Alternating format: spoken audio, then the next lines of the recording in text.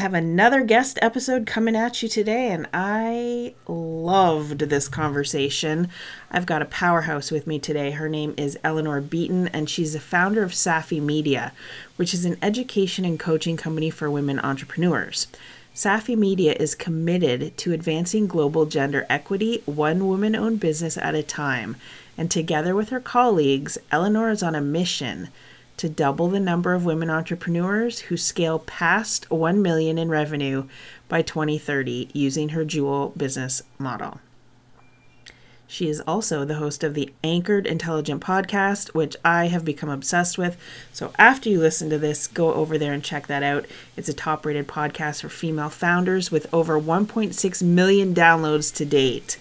We had such a great conversation, and it just really makes me excited when I get to have these types of conversations with other powerhouse women who are out there making a difference, and honestly, who are just down to earth and really fun to talk to.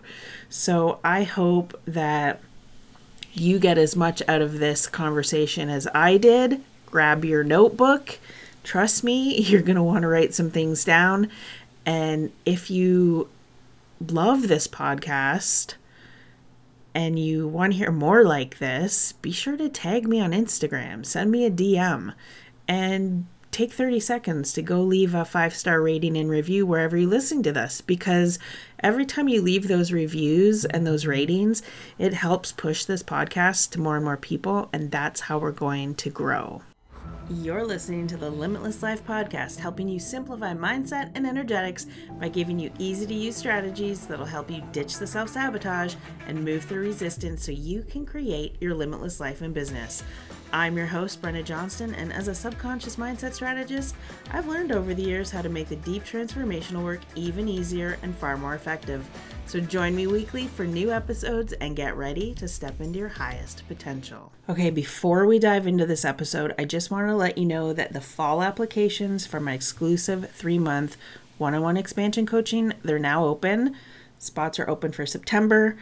I usually take 6 clients, but this fall I'm only opening up 4 spots, and one of them is already taken. So if you've been finding yourself feeling a bit stuck, you've plateaued, leveled off in one or more areas of your life or business, maybe you're just feeling like you're constantly doing more to have more. I've been there. It sucks, and it's leaving you feeling overwhelmed and exhausted and burnt out because you feel like you're in this spiral and your monkey mind is all over the place and you don't even know where to start. Then let me help you go from feeling like that to feeling grounded and clear and having a clear vision and opening up to possibilities that you didn't even think were possible for you.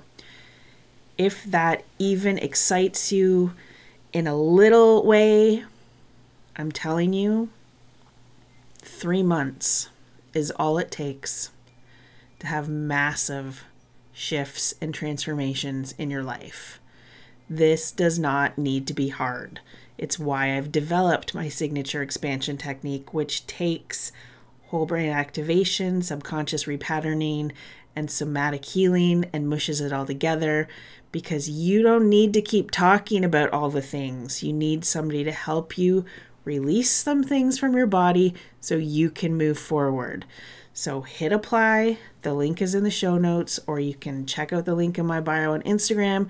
Or if you have questions, just shoot me a DM. Let's have a conversation about this. Now, let's dive into this episode. Welcome back to the Limitless Life podcast. Or if you're new here, welcome. I have a guest with me today, Eleanor Beaton, and I'm very excited to have you here today. I have been binging your content since I found out about you, so it's probably been over a month. I'm obsessed with the things you're putting out there, and I knew I needed to have you on the show, so welcome. I'm so honored to be here, and I can't wait to dive in. Oh, I'm excited. One of the main reasons I really wanted to have you on the show is I have always been a very driven person. I'm not afraid of getting shit done. I'm not afraid of taking action. But a few years ago, I found myself, and if I'm being honest, I'm just really coming out of this now. I found myself in this weird space of feeling bad for being a driven woman. with all the anti-hustle culture out there. And, oh, if you're doing this, you're in your masculine energy and you're not in your feminine energy. And so I'm very inspired by women like you, women who are in business, you're a powerhouse, you're making a difference. And I want to expose more women to people like you. Your mission blew my mind. Your mission is literally to double the number of women founded businesses that can sustainably scale past seven figures by 2030. Yes. Yes is right. How did all of this happen? Where did that mission Yeah. come from? Well, I'm a former journalist, right? So I started my career, actually, I started in advertising and public relations, and then I moved into journalism. And so I was a business journalist. And that training is always about really ensuring that the people that you're holding, the people that you're talking to account in a very specific way. So, I can remember coming back to the newsroom with stories where I didn't drill into what people were saying. Like a politician was sharing her vision for the future, or he was extolling what he was going to do. And if I didn't ask specifically what they meant by that, in many ways, I couldn't actually post the story. And so it was not good practice to have a vision or have a plan, but not have any details behind it. So we're always looking to substantiate things. So when I think about the power of a vision, whether it's a personal vision or a business vision, that to me, I always think about like, if 20 million people benefited from your work, what kind of change would the world see? So that to me is the standard for your business vision or, for any vision. So my business vision is to advance a model of growth that nourishes the planet one woman-owned business at a time. Because I think, right, like current models of economic growth actually are quite depleting. And so in order for us to reverse the damage that we've done to the planet and the way that impacts people, we need to rethink how we do business and how we do economic growth. So then I was like, okay, that's a great vision, but what would be the proof point that all of the work that my team and I do every day, that the things that we're doing are actually moving the needle? And that's where the mission came. I would literally need to double the number of women founded businesses who sustainably scale past 1 million by 2030. That's a very specific thing now. Those are like marching orders that we can work toward. And it governs things like who do we partner with? How, because we can't do that through our coaching program. Like I can't do that simply through my mastermind, so it becomes the strategic tool to invite us to think about who do we partner with? How can we have a big impact? How can we shape policies and agendas? And, so that's really where that model, that mission came from. It was through sort of this journalistic training to try to substantiate the big vision that I have, to turn it into something that's actionable, that we could actually be held accountable to.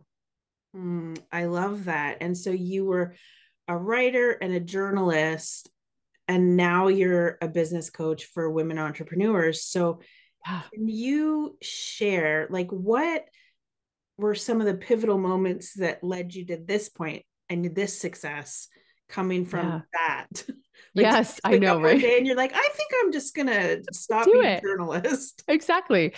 So I was a journalist, and when I started like really getting, like, I'm 45, so I was doing this in the 2000s, right? And at that time, the writing was on the wall for what was happening in traditional media. And so I could see that, and I could see that, to have this long-term career as a journalist, newsrooms and publications and outlets. I mean, National Geographic just laid off its whole staff. That those types of jobs, that entire industry was changing. At the same time, I had this real desire for freedom and to not work for other people. So I decided to start a consulting business. So that was like the first business that I had after being a journalist. I was a consultant, and I ran that business for like a decade. And I was a communications consultant. And so I worked with leaders and CEOs to help them sort of shape their company's messages.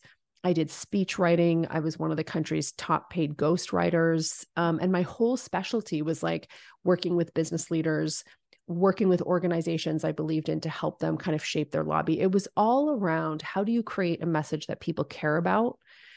And it's not just what you say, that actually, it's a lot of it is like what you do. Like you have, it's the offer and Mm-hmm. the message, right? So I was doing this, and I was at the same time doing, development programs with organizations who wanted to help their leaders become better communicators. So this was where, I would do these leadership communication training programs. And very often at the leadership level, there were very few women around the table. And they were coming to me after, and they were saying things like, do you think you could do some one-on-one coaching with me? And I was like, ooh, no. Because remember, No. coaching used to be a thing that underemployed people did. Yeah, it's true. Do you No, remember it's true. back at like it's changed so much. Like now we all have coaches and we're very familiar with the occupation, but it was not like that then. So anyway, so I was like, but they kept asking. And so I tried it. And so I started working with women leaders generally.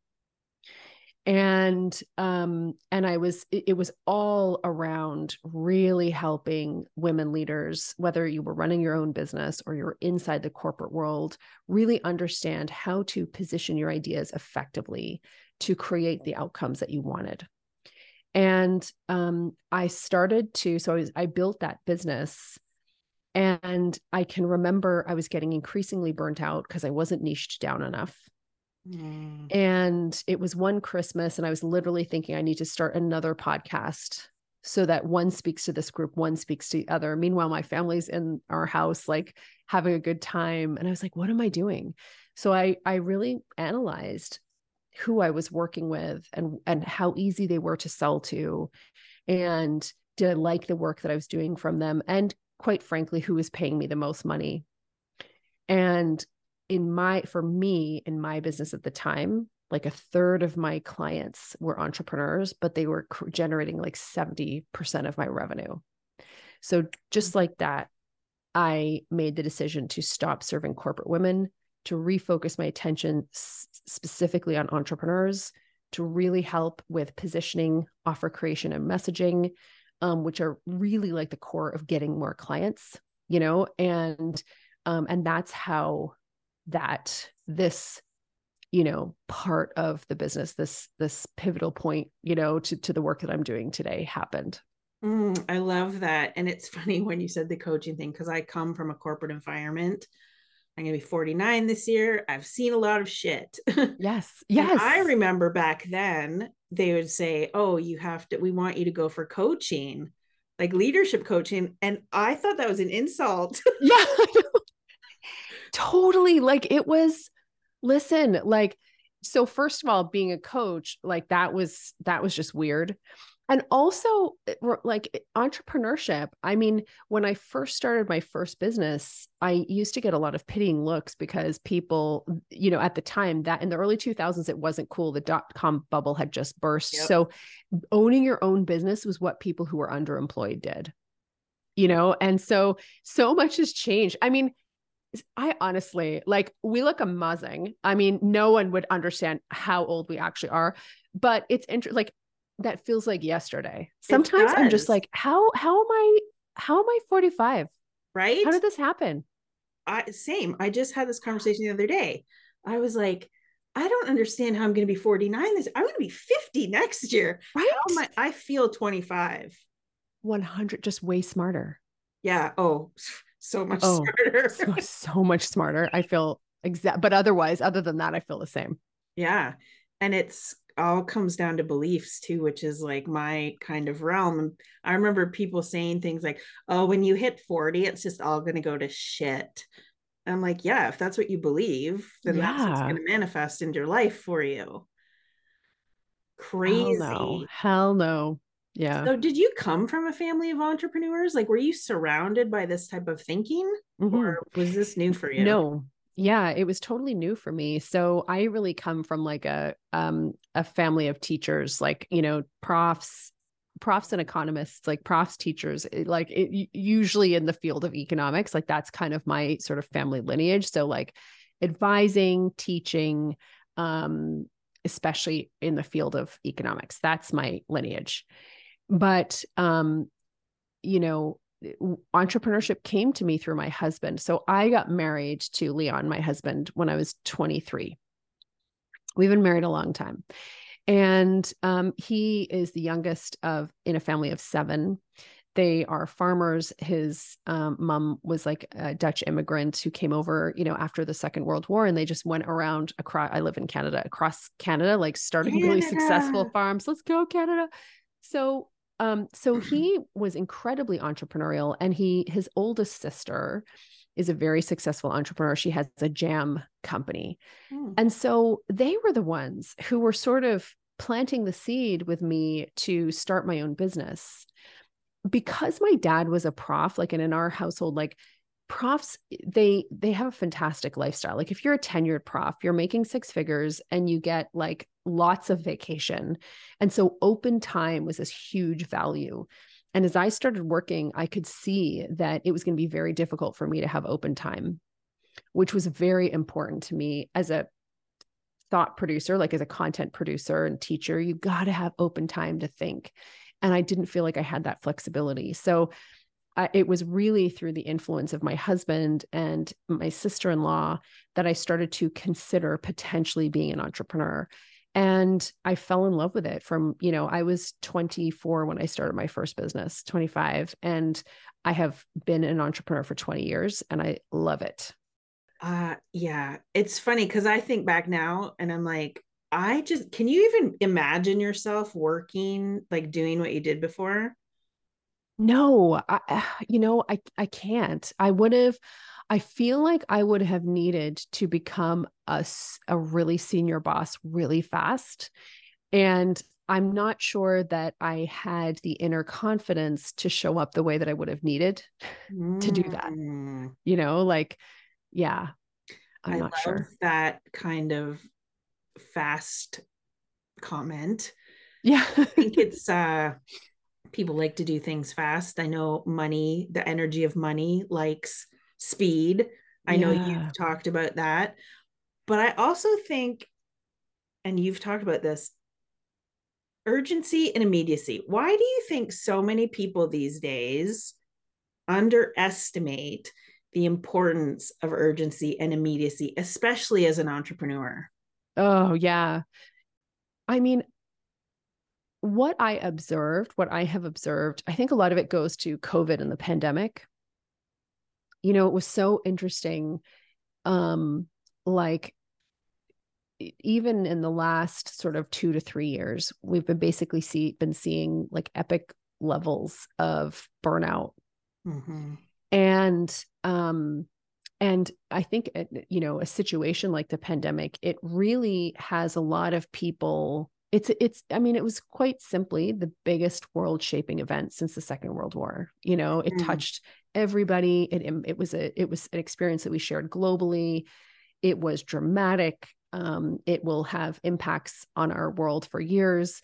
But one of the things, you know, that we really saw was how much acute stress it put on people under, how much burnout people experienced, how much stress.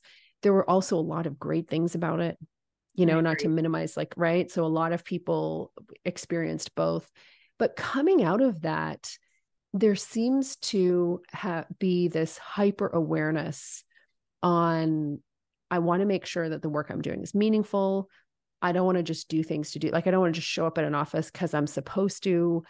And I personally have noticed now that people are allowed to talk about being burnt out, we are. And I think the more that we talk about it, a lot of times what I notice is people who have maybe experienced that, they never want to go back. And so it can cause you, you know, I believe in what I observe, it can cause people to just be very wary of bringing intensity, you know, or bringing that energy of intensity, that urgency and immediacy that can, you know, it's almost like if you have an addiction to something And you just kind of need to go, you just can't have it at all. Like you just can't have any alcohol. There's Yeah. no amount of, and I think some people, they don't, that relationship to urgency and immediacy and bringing a level of intensity, they haven't developed a really good relationship. So it's all or nothing. And that's where I think it happens. The challenge, of course, is that when you're an entrepreneur, you are, and until you have product market fit, um, your energy fuels a ton of your business until you get it to the place where it can hold you as well. You know what I mean? And so Mhm. that's why I feel that there's a lot of fear around the urgency and immediacy that's required. And I think, a lot of times people will market living a life of ease and abundance. And I know a lot of those people, and I know that that's not their life they live. I'm so glad you just said that, because I think a lot of people, especially who listen to this, a lot of the entrepreneurs out there who are maybe just getting started. And hey, man, full disclosure, I fell into this years ago too. I was like, Yeah. I'm going to be an entrepreneur and I'm going to work 2 hours a day. Yeah. Okay.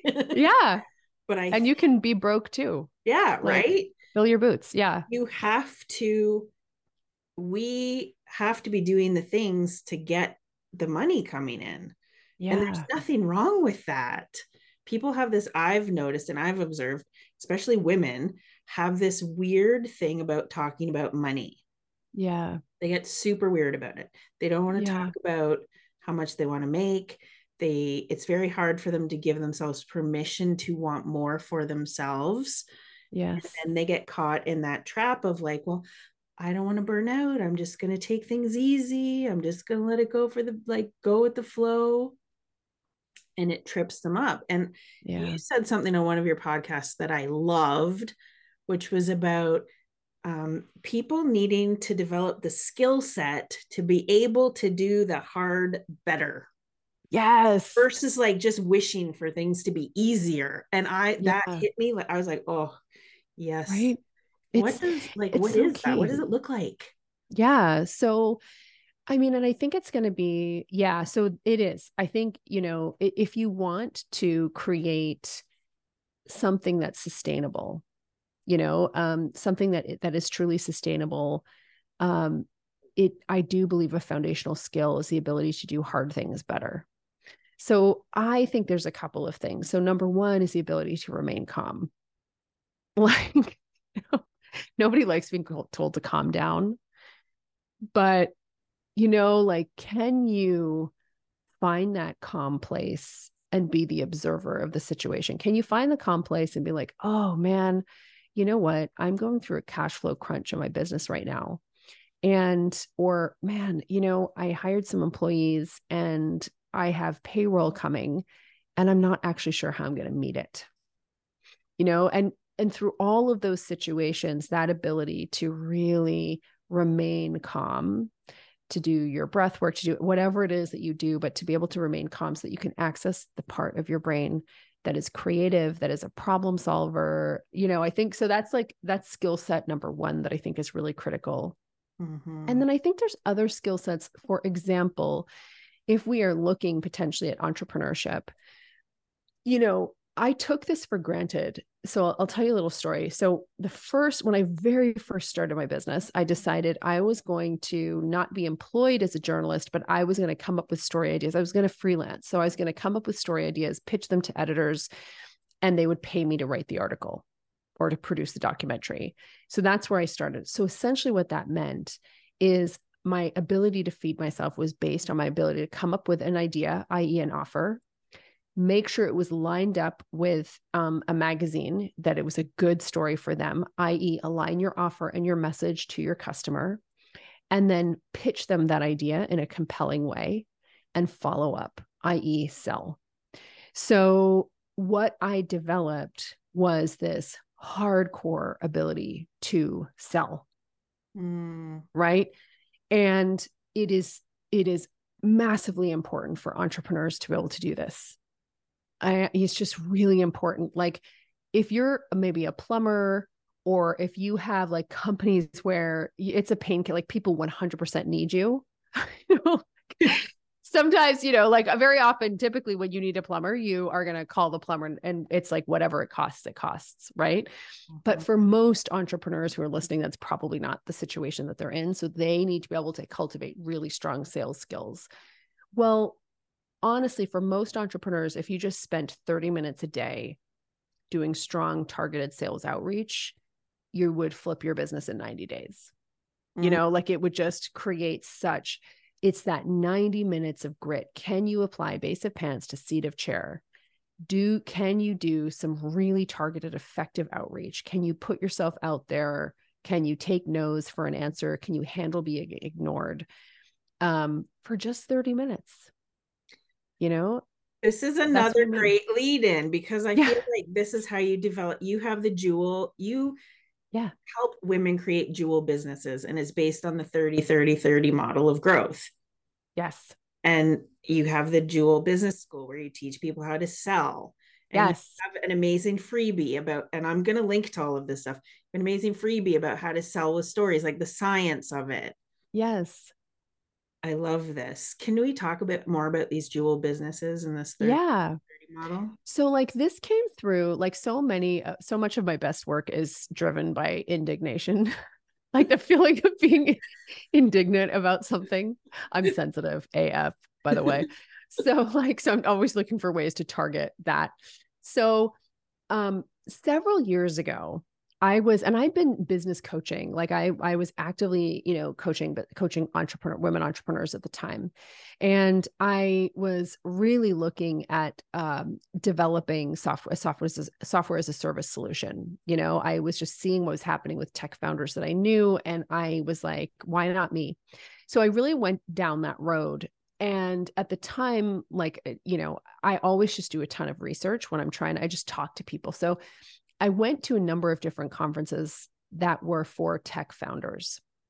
And I can remember going to this conference and the room, was filled with founders of technology companies, some of whom were doing really well, some of whom hadn't sold anything ever, but regardless had received a bunch of venture capital funding. Now, I've been on the board of venture capital organizations. I understand how it works. We're always looking for what's a technology that's going to make a difference that could really scale quickly. You put a bunch of money into it and you're hoping that some of them become unicorns, which is a company that has $1 billion valuation. Mm-hmm. But a lot of your bets, most of them will not pay off. And many of those founders will just shut down the business as having never generated revenue and go back into the ecosystem to start new companies or to go and work. So it's a really good ecosystem, right? I had a lot of respect for it. But I remember being at that conference and then they would ask me what I did and I would tell them about my business. And I was doing probably like $500,000 in revenue at the time. It was a really good business. I was really proud of it. I could see their eyes just glaze over. And they're like, oh, that's like a lifestyle business. And Oh, then my competitive side was like, oh, sir, au contraire. And I could outsell you. Like, if you put our businesses toe to toe, I would knock you out. It was so fun. This is the sensitive part, but I was very frustrated. And I was looking at these mostly guys and seeing how filled with purpose they were to be building a unicorn business, even though their current reality was they had tons of funding, they weren't meeting their milestones, and they may or may not have a business, in 6 months. I knew I would have a business. I was generating really good revenue. It was very profitable. I knew I would have a business in 6 months. And somehow I was the one who had a lifestyle business. They were building the next great unicorn. So the power of language, right? mm. Because when people from tech call your business a lifestyle business, it's like when people from the South say, bless your heart. Yeah. It's not right. They're making fun of Bless you. your heart. Bless your heart. That's not a nice thing. So that's where I was I started really doing a bunch of research with women entrepreneurs about what motivated them in business, what drove them, what were the outcomes that they were looking for. And time and again, we are looking for money. We are looking for time and freedom, and we're looking for impact. So cash, influence, the ability to have our ideas heard and acted upon, and autonomy, freedom. And so I was thinking about what's a way, like what is a good model that allows for that to happen?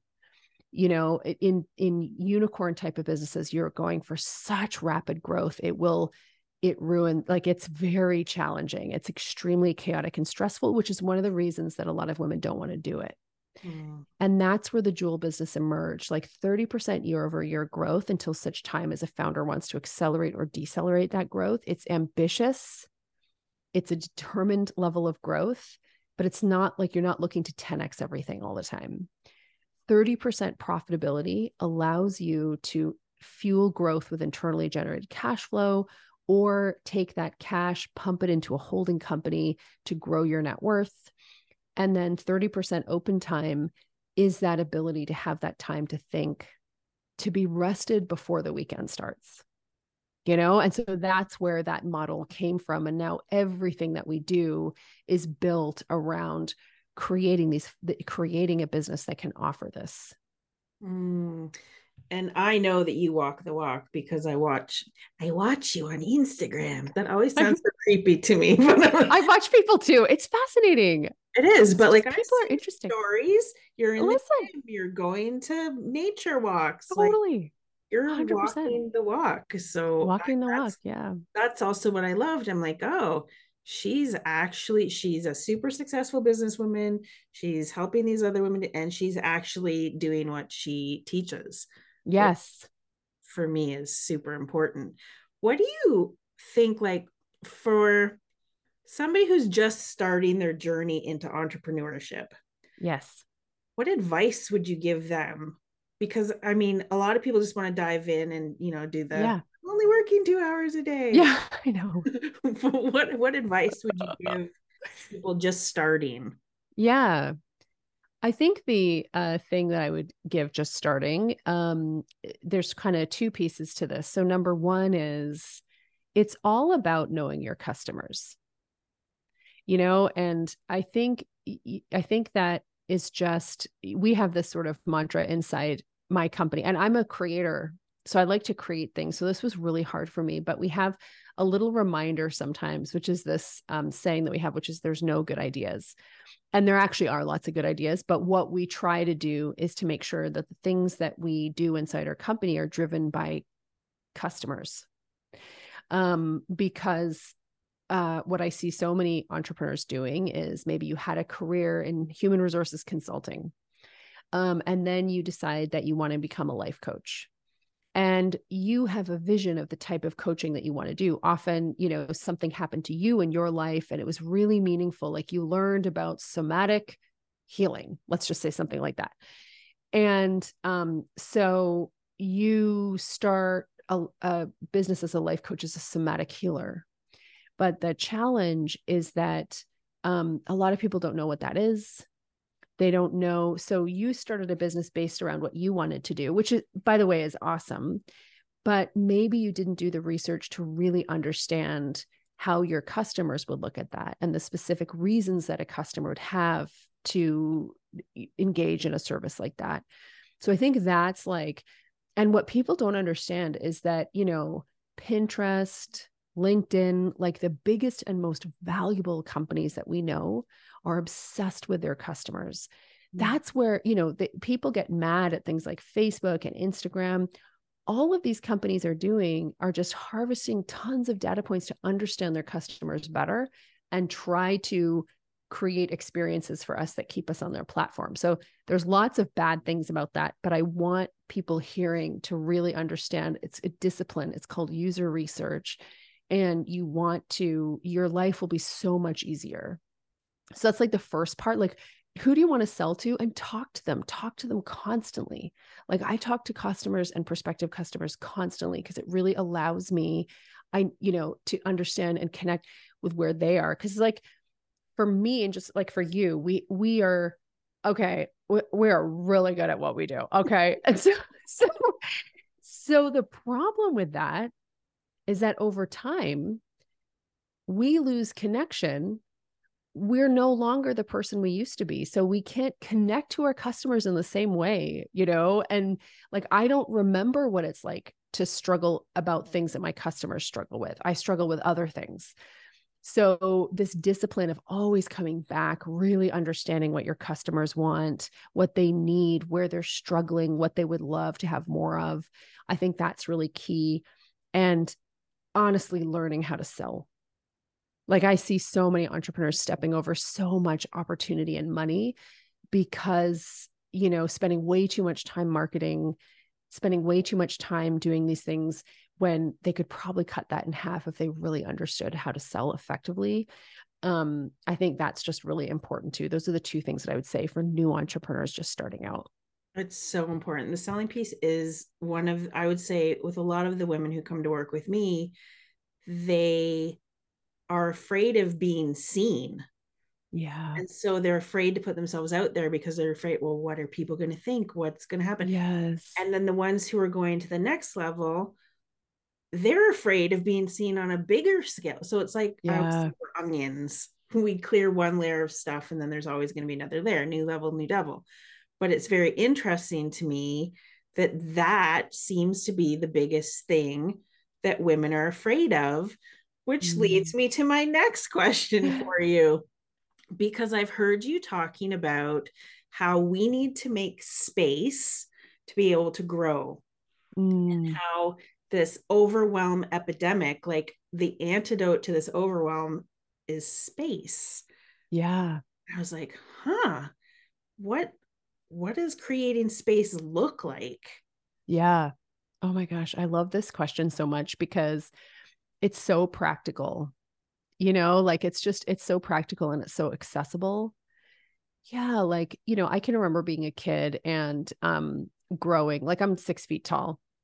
And I just grew like a weed at certain times in my life. And I think it was like between the age of like, 9 and 10, I grew like 3 shoe sizes. Mm. But my parents didn't realize how quickly my feet were growing, and I didn't either. Like my toes just started getting cramped up my First. in my shoes, right? So um the nature, if you think about like if you want to have a good apple orchard or a beautiful rose bush or a beautiful lilac bush, you need to prune because the nature of life is to produce too much. Mm. That's just the order of the universe, right? Like apple trees will grow so much that it actually impedes their ability to produce fruit. So you got to prune them back a little bit. That's the nature, that's the order of nature. And so the same is true for us. Like we have more dreams, more goals, more projects, more desires than we actually physically are able to do. And that's the difference between what can happen at the sort of invisible realm of dreams and goals and what can happen in the physical realm of actually being able to implement, where we are absolutely limited by time, space. We have finite resources, but we have infinite access to goals and visions and all of this. Yes. Oh, Yeah. give me Right. So yeah. it's like the classic challenge of the ambitious person, like you and I, and many of the folks who are listening. We're living in this constant state where the things that we want exceed what we can actually bring to bear. So that's where I think that the practice of creating space so that we can really ask ourselves, okay, what do I want now? Where are the loops that I need to close? Like the things that I just need to, the open loops that have to be closed so my brain can stop thinking about them so I can really be available to the things that are most important to me right now. And space is important. So if you're really overwhelmed, and I have been, and every year I'll go through a phase where I'll just want to really do this. One very practical thing is to start decluttering.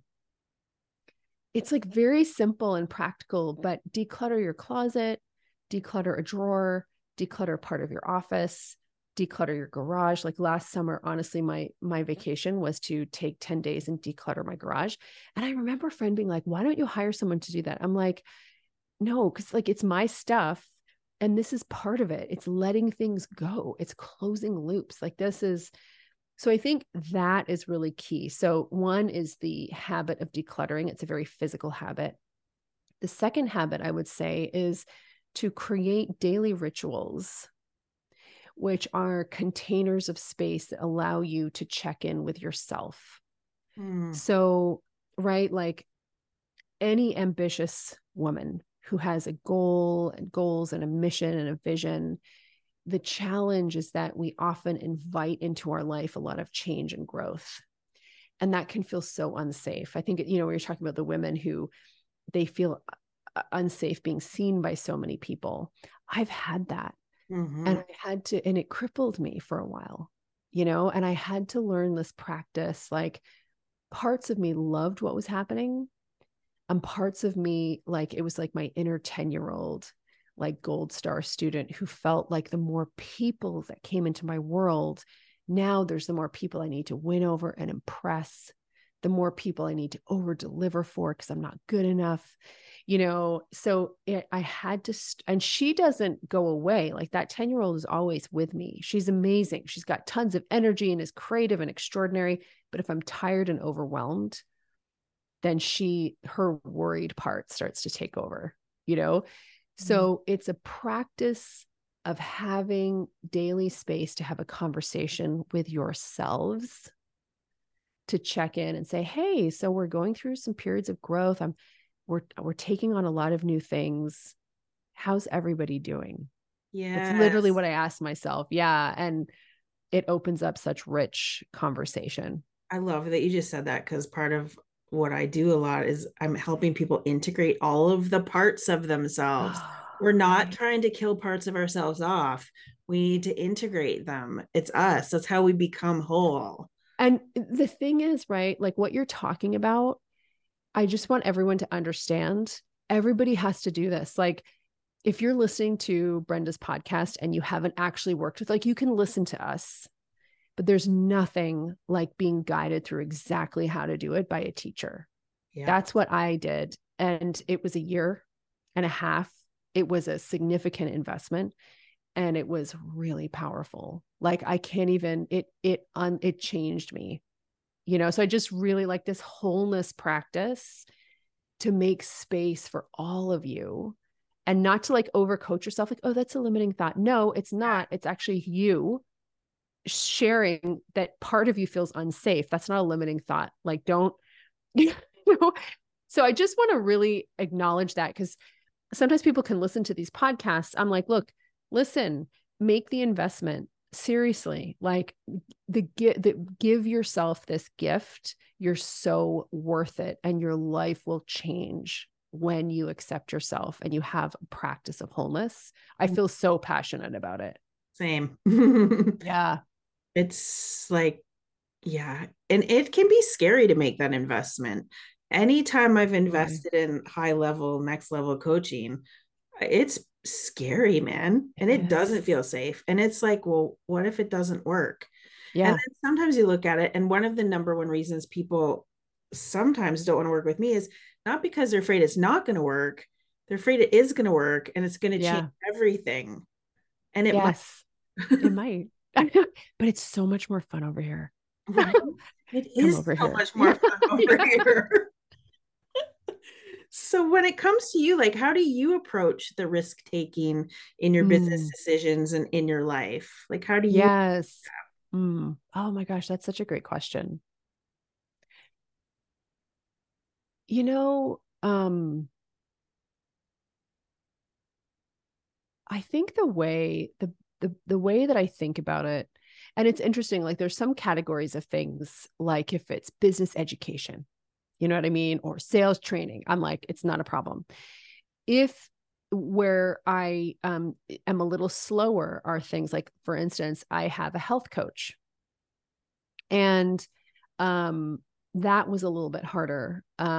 Working on wholeness, that took me a little bit longer. Not anymore, but it did at the time, because what it requires a woman to do is it requires the woman, when we make that investment, what we're essentially saying is, I am worth it in and of myself.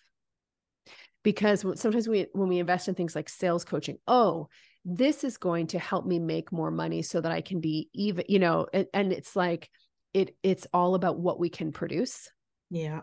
Whereas this is about who we are, and that, and it's funny. And it was, for me, it was knowing what I know about what patriarchal conditioning does to women and how it basically just sets us up to be less than, Mm-hmm. and how that decision to invest in yourself for yourself, not so that you can produce more. And those things will all be true, by the way. Um, so for me, it felt to me like this move of healthy rebellion, because I was so tired of feeling like, I was just worth what I produced, Mm. versus just really being inherently worthy, which is what wholeness is, what it's a practice that allows you to do that. So for me now, I think about things like this. Like, I'm pretty straight up. I can tell people who've invested a lot in their development because they're very valuable. Mm-hmm. We're all inherently worthy and we're all equal in that way. But some people in your life, they just bring huge value. And we don't like to say that. We don't like to, but it's true. You can spot it a mile away. I'm like, oh, here's a person who's really invested, who's had the privilege and resources and assets, but they've done it.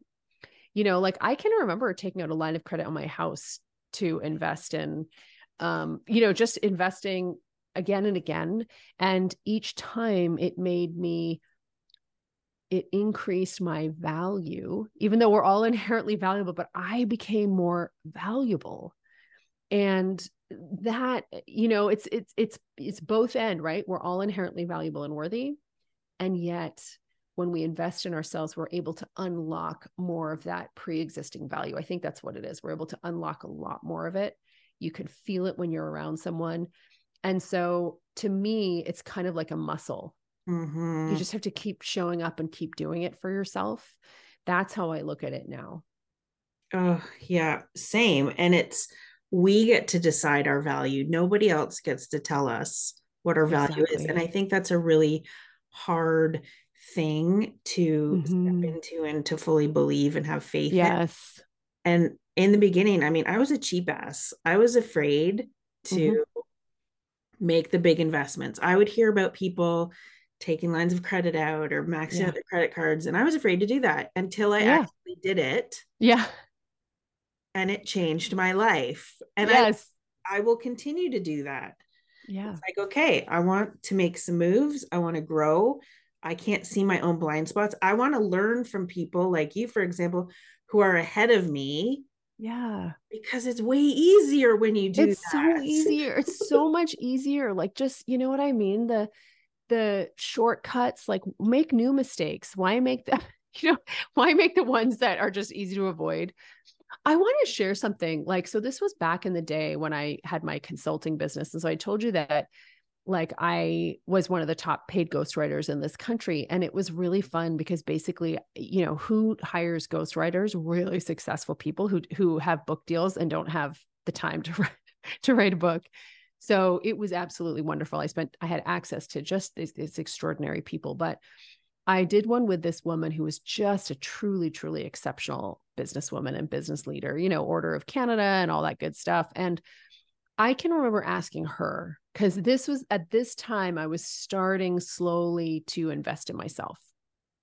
And I said to her, when you make a decision about investing in something for a business that you're running that is going to generate value over time, like, how long do you give your investments before you expect to start seeing a return? Such a good question.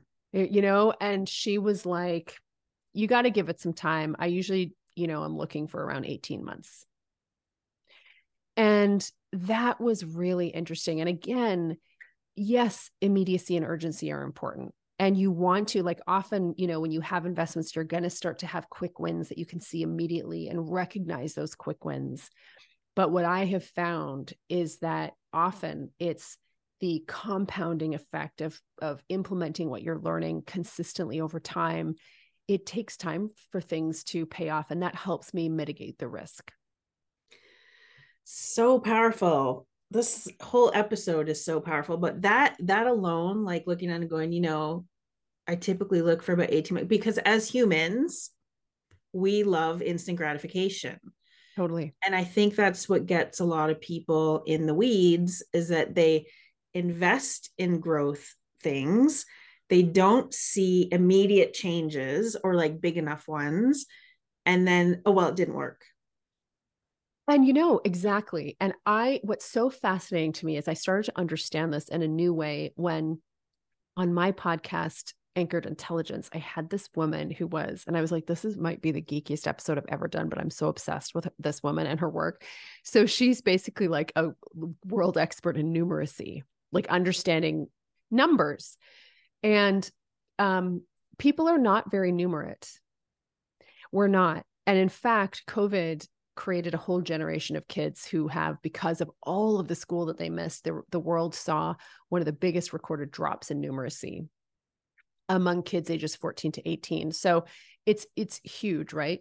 But one of the reasons that it's hard for us to really understand ROI is because with numeracy, we're often especially bad at calculating compounding. You know what I mean? At the impact of things over time, we often really negate that and don't understand it, and so, yeah, like it was interesting, I can remember talking to, and it works. So that causes us not to see the wins short term. Like I was working with a client who, when she was at around six figures, and then we were working together, and she was going through a really hard time. She was just, and if you talk to her, you would have thought that everything was going to fall apart. Essentially, the way that she was painting the picture was that she was a big loser who was about to go bankrupt. Oh. And so we started looking, and I always just go to the math. It's just very helpful quickly. And so we went to the math, and lo and behold, she basically went from like about 150 to about 350 in a year. And 350 is actually a hard place to be. It's a very challenging level of growth because you're making money. And usually you don't quite have the level of support that you actually need. You know what I mean? So like, and I can remember that I had like really junior support people who were amazing, but they're just, you're still like, you're gonna own. So it's a notoriously challenging, harrowing part in business to get through. And that's where she was at. But ultimately, she basically doubled her revenue in a year. Mm. And I was like, dude, but couldn't recognize it, couldn't see it, couldn't recognize it because she was in pain, because you know what? Growth is uncomfortable. So uncomfortable. So it's so uncomfortable. And so numeracy impacts how we look at the reality of our lives. And so we're left to deal just with how it feels like versus actually taking a look at using another lens, because what it feels like is certainly important, but using another lens to understand. So when we looked at the numbers, it's like, oh, well, actually, logically, something is happening here. This is a classic, notorious hurdle. And we need to start taking a look at this. That we need to take a look at pricing, so you have the profits to be able to bring in the people that you need. It was a very logical thing, but in her mind, it felt like, so numeracy skills, I think, really impact people a lot in terms of how we look at our experience, how the stories we tell ourselves about what we're going through, and how we make decisions to improve our situation now and in the future. Mm-hmm. So I actually listened to that episode. Did you? I really liked it. She was so fun. She was amazing. At first I was like, amazing. I don't know about this. I started listening. I know. And then she was talking about it. I'm like, it makes so much sense because I do a lot of work around money mindset and like healing money wounds and our stories. And I remember she was talking about this woman, and there was like a basic form or something she had it out, and she gave it to her and then left, and then came back, and the woman was crying. Yes. Because her numeracy skills weren't there, and she was extremely overwhelmed. And I was like, this is what happens with so many people. People are afraid to look at their bank accounts. They're afraid to look at where the money is coming and going. It's like any other relationship. You have to have a relationship with your money. Yes. Would you like have a partner and not care where they were coming or going? Like, no. It's the same. No, I air tags in all of his clothes. Just kidding. Okay. Well, don't you? No? Oh, I okay. mean, Maybe I should have kept that to myself. Yeah. Just kidding. but it's like that episode was really eye-opening for me. And I was like, oh, this is validation around the Yes. whole money story thing. Because Yes. so many of us are afraid of our money. Yes. You know what I mean? And like lack the sort of those leadership skills, those inner leadership skills, and then the numeracy skills. And when you put both of those together, it's a cocktail, man. Like it's really tough. And again, I think it's why these things like the work that you do is so important. And it's just it becomes the ceiling. Like if you don't have the skills, it becomes the ceiling that you can't actually break through. And I see it all the time, and you'll come up with all kinds of reasons. But Yeah, including sometimes we manifest physical symptoms, like we make ourselves sick Mhm. or we do Oh things. my God, did I tell you I lost my whole voice at a 3-day event where I was basically going to be selling hundreds of thousands of dollars. I 100% lost my voice. I was not sick at all. Like oh God. Oh yeah, we could just go down that road forever. It was crazy. I love that though, that like I don't love that that happened Yeah, to you, but like, makes a good story now. right? But also I love that somebody at your level still sometimes manifests things where it's like, oh, I'm Totally. afraid like my voice isn't, I'm there's a thing Yes. there. Yeah. Yes. And I remember hearing this. I remember hearing about women and voice.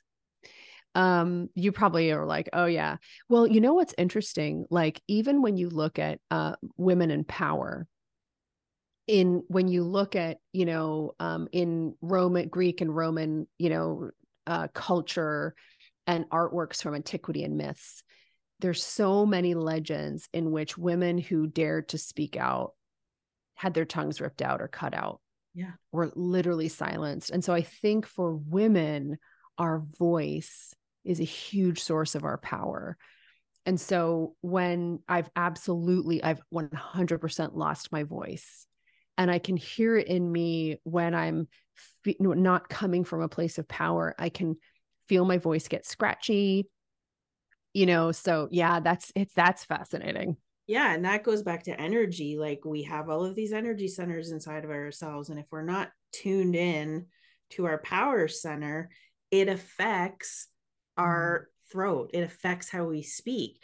And this goes back to the taking up space thing, but like the opposite side of it, we need to learn like when we are in our power, we take up more space. And it's Yeah. beautiful when you feel safe to take up more space. You also said something in that podcast that blew my mind. You were like, as women, we're always taught to be smaller.